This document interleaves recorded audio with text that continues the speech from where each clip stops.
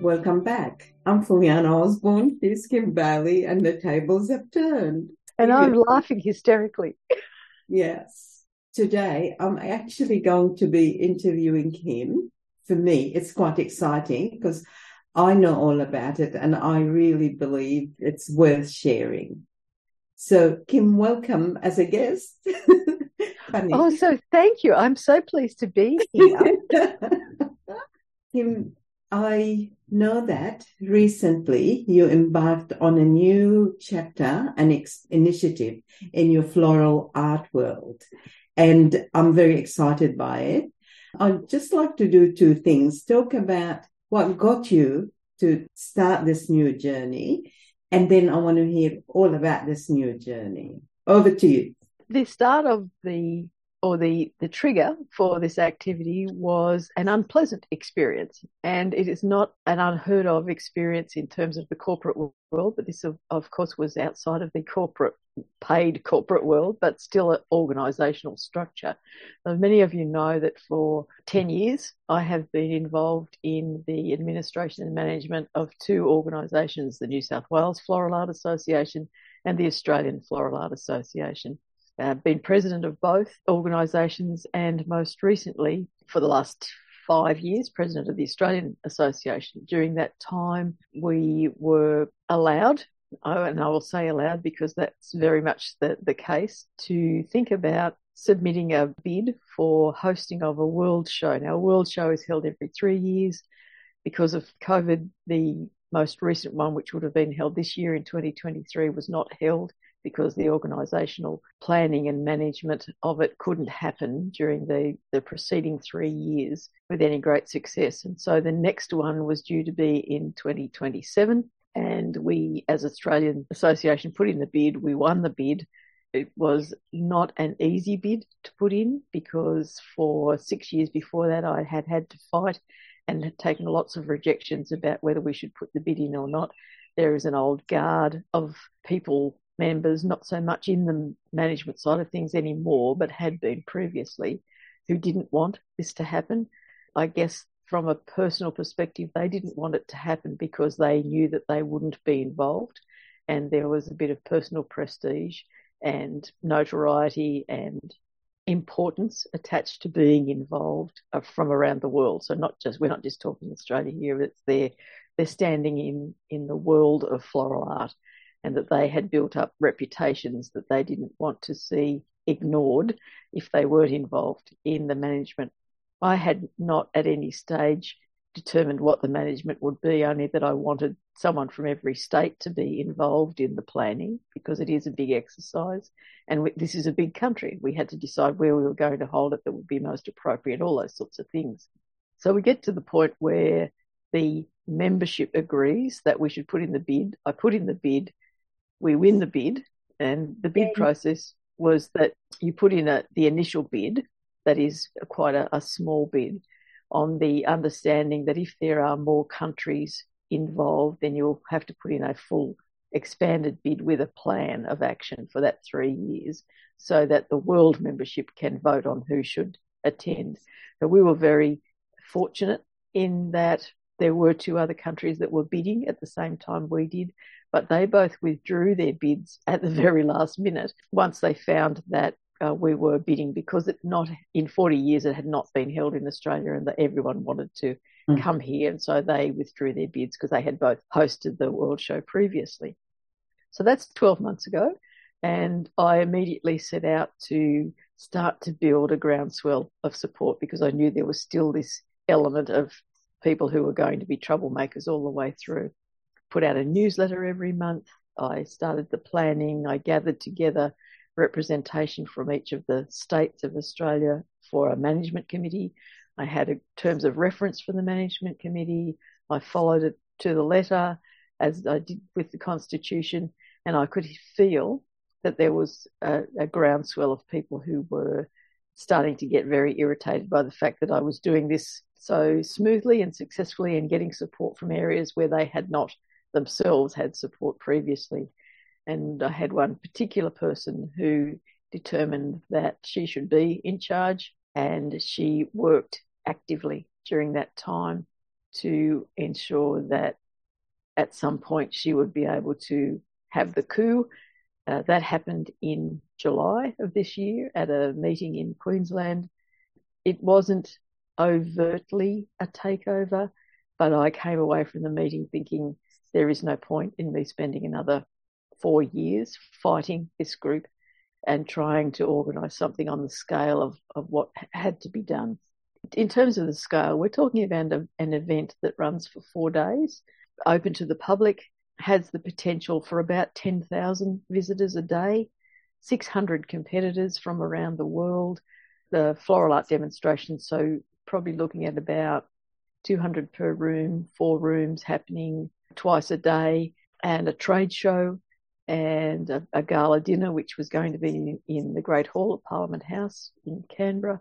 So a massive planning and execution of activities.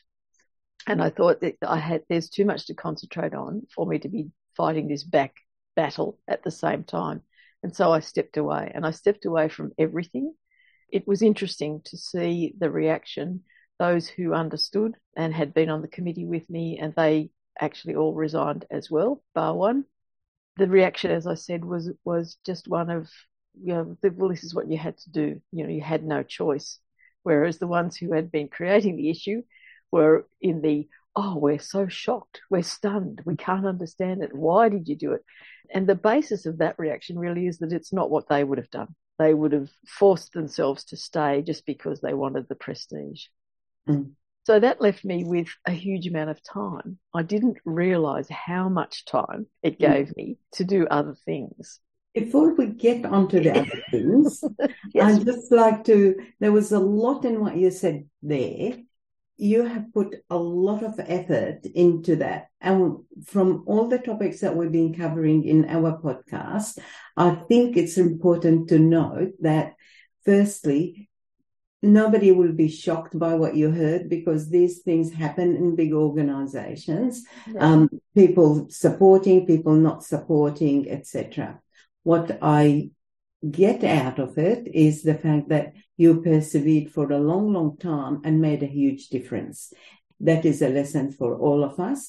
There's few of you, minority rather than majority, you're a big part of that went through an organizational cultural change, which is the hardest. You say 40 years and then we won the bid, as if it's like a small thing. It's massive, absolutely massive, to talk about somebody who never really believed our country to be worthy of competing playing host. We do compete, but playing host to that. And you managed to make it happen and win the bid. I think that's fantastic. Like with a lot of things, sometimes we put everything into the job and the time. So what I'm hearing now, the time for you was right to say goodbye, but I want to specifically acknowledge how much you have done and how much you left it in a much, much, much more better state than it was. And whether it doesn't feel like it or it does, you have moved people's minds and hearts. I appreciate that. And I know in that sense, I can look back on it and see that I have made a difference, that they have. And they will say themselves, even the detractors will say, well, you dragged us kicking and screaming into the... and it's interesting because they'll say, well, you dragged us kicking and screaming into the 20th century. And my reaction is, but we're in the 21st century now. When are you going to catch up? The point stronger. Yeah. Keep moving. All right. So now share with us where you're at now. Many of you know I live in a regional area in New South Wales, and so we have a great little community, but not a community that necessarily does things together. We're sort of proud of the community, but it's a tourist area as well, and so there's a lot of people who are involved in that side of things more so than the actual community itself. And so we probably see ourselves as identify the community as the reason that tourists come here rather than the community being the community. There's a new business in the area that is very different to anything else that's here, and we've been involved in their development of their their business activities as well. And the opportunity to use the venue that they've got for something a little bit different that is kind of associated in a creative way with what they're doing was presented to me. And I can think back to the time that I made the decision, and it's probably the first time in my adult life I can think about making a decision and acting on it straight away, not analysing it, not giving it 24 hours, not doing the SWOT analysis of it and writing it all down and just thinking about it carefully. I just thought that the venue's there. I've always wanted to do this particular activity, so I'll just write to them. And I wrote to them, I sent an email late on a Monday night, and within half an hour they had written back and said, yes, we're in, just do it. And so then it was, oh, okay, well, let's just keep running with the adrenaline that is happening at the moment. So what I set up was a 20-week program, once a week, of people to come in free of charge to learn the basics of floral design so that they could make something interesting from their gardens or from things that they might have bought at the flower shop or the supermarket or wherever. And I have been doing videos every month on using supermarket flowers, so it was a bit of an extension of that as well, but it was in front of people. I didn't know how I was going to promote it. I didn't know who would come, how many would come, all of those sorts of things. So I did the things that I knew about, first of all, in terms of, let's make this very organised, let's make this very planned, let's get all of the paperwork done, because that's my comfortable, happy spot. And then we'll see how it works after that. So I gave myself 10 days before the first session, and we have a very good local member of parliament who puts out a newsletter every week via email. And so sent the information to him, sent the information to the local paper, put it out on the social media as well. And the first week I had 2 people turn up, and I wasn't particularly concerned because by then I decided that this was a process that I was going to go through, and I had to just work the process. I thought about 20 different things that I could make so that people, if they only came 1 week, would go away with a skill, a technique that they had learned, and something physical in their hands that they could show people that they learnt.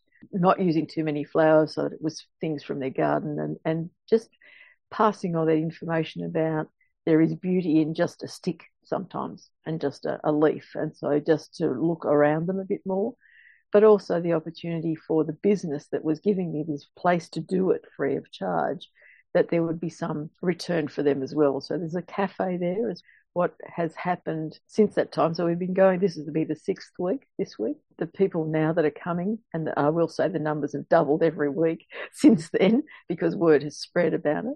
They buy their coffee beforehand, before the session starts, and then after the session finishes, they'll often stay for lunch as well. So there is some return, and they're coming to the venue at times when we're not doing the floral design workshops. But the interesting thing for me in terms of the planning has been that I put together this program, 20 weeks, all these different topics of things that I knew I could make or things that sounded interesting.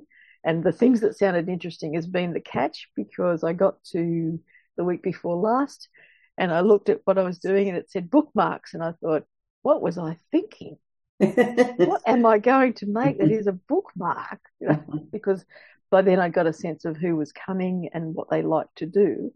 And I knew that making a bookmark that was dried flowers was not what they were interested in. They wanted to work with the fresh stuff. So then I had to actually innovate. I had to think about what I was going to make. And so it's been a learning exercise for me as well, a development exercise for me as well, to think about that broad range of skills and techniques that I've learned over the last 20 years and how I can adjust that for someone who is just learning, just starting out, doesn't know anything at all, and is probably only interested in it in terms of what they can do with that to give as a gift or to use for themselves. And so I determined what I was going to do that week, and then looked at the next week and I'd put down that it was living greeting cards. And I thought, once again, I have no idea what was in my mind when I was doing that.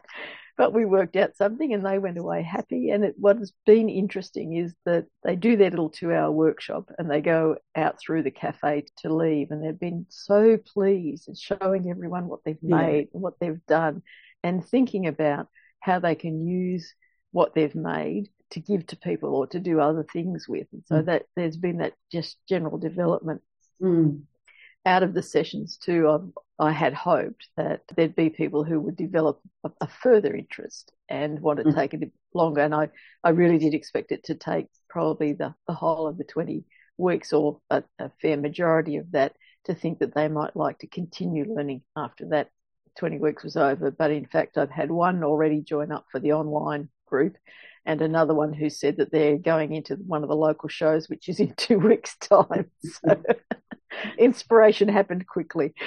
You also, through that forum, you got an invite to Bunnings. Oh, yes. Tell us about Bunnings. It's a big deal. So one of the weeks I had 2 people come in, and they made the flower crowns, which are the circlets of flowers you wear in your hair. Made those, and I put the photos up on social media. My brother, of all people, liked one of the individual photos. I said to him, "Do you know this person?" Because we live a sort of 40 minutes drive away from one another, and I didn't think that there were worlds that would interact. And he said, "Oh yes, she's the activities organizer for Bunnings locally for him." And then within a week, I'd had an invitation from them to run a couple of workshops for their spring launch, which I did last weekend, just gone. The best part, and all of you listeners will understand, the absolute best part is that I get paid in Bunnings vouchers. So don't have to spend the payment on anything practical or ordinary. I can hold on to it and use it for more floral art activities for my competition. Fantastic.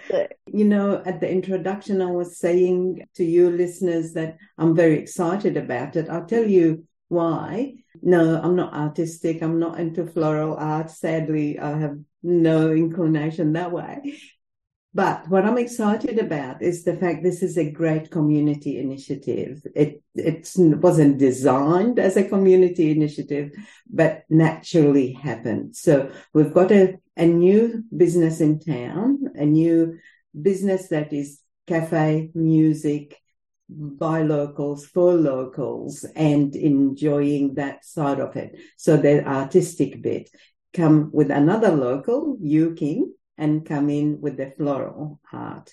With the floral art, all those people in the vicinity, in your community, that you gave them an opportunity where they did not have before. So now they're coming together, they're meeting, and the information. So it's a community feel. It's businesses supporting businesses. You're all small businesses supporting each other and the artists. So to me, that's super exciting, because we need a lot more in whichever initiative that we use that bring people together, have fun, satisfaction, and learning, continuous learning. Yeah. It's been about the genuine encouragement of one another as well. The people who are coming didn't know one another. They don't bring a friend. They've just turned up. They're from a very wide geographic range. They're from a very wide age demographic. And that was one of the things that resonated really well with me as a result of this activity, because for all of the time that I'd been associated with these structured organisations, they had bemoaned the fact that they're not getting any new members, they're not getting any young members. And I went through all of the marketing exercises that we would normally do about trying to get them to identify who their ideal member was or members were. They would brush it aside every time and just say, "Oh, we can't get anyone under 60 because they're all too busy." Well, I can tell you that these people who are coming, and they're coming midweek, and they're coming for 2 hours in the middle of the day, and they are aged between 30 and 85. So you can get them if you provide them with the right framework for them to do it. The other thing that Fuliana doesn't know about this whole activity is that in the process of planning it and looking at it, I looked around at what grants might be available. And so I actually last week submitted a grant to run the same program, but to run it in southwestern New South Wales, where once again there are communities who, in travelling down there once every couple of years to do a more formal floral art show, have come to us and said that they're interested in having something in their own areas. And so I put together this program that would be a travelling workshop, so one weekend every month for 5 months. to provide this same platform of information and let those communities bring the people together for that time.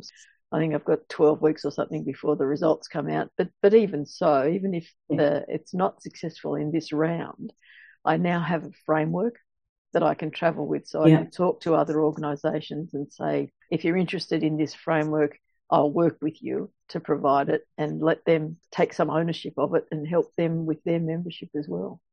That's great. And good luck with the outcome. With the grant.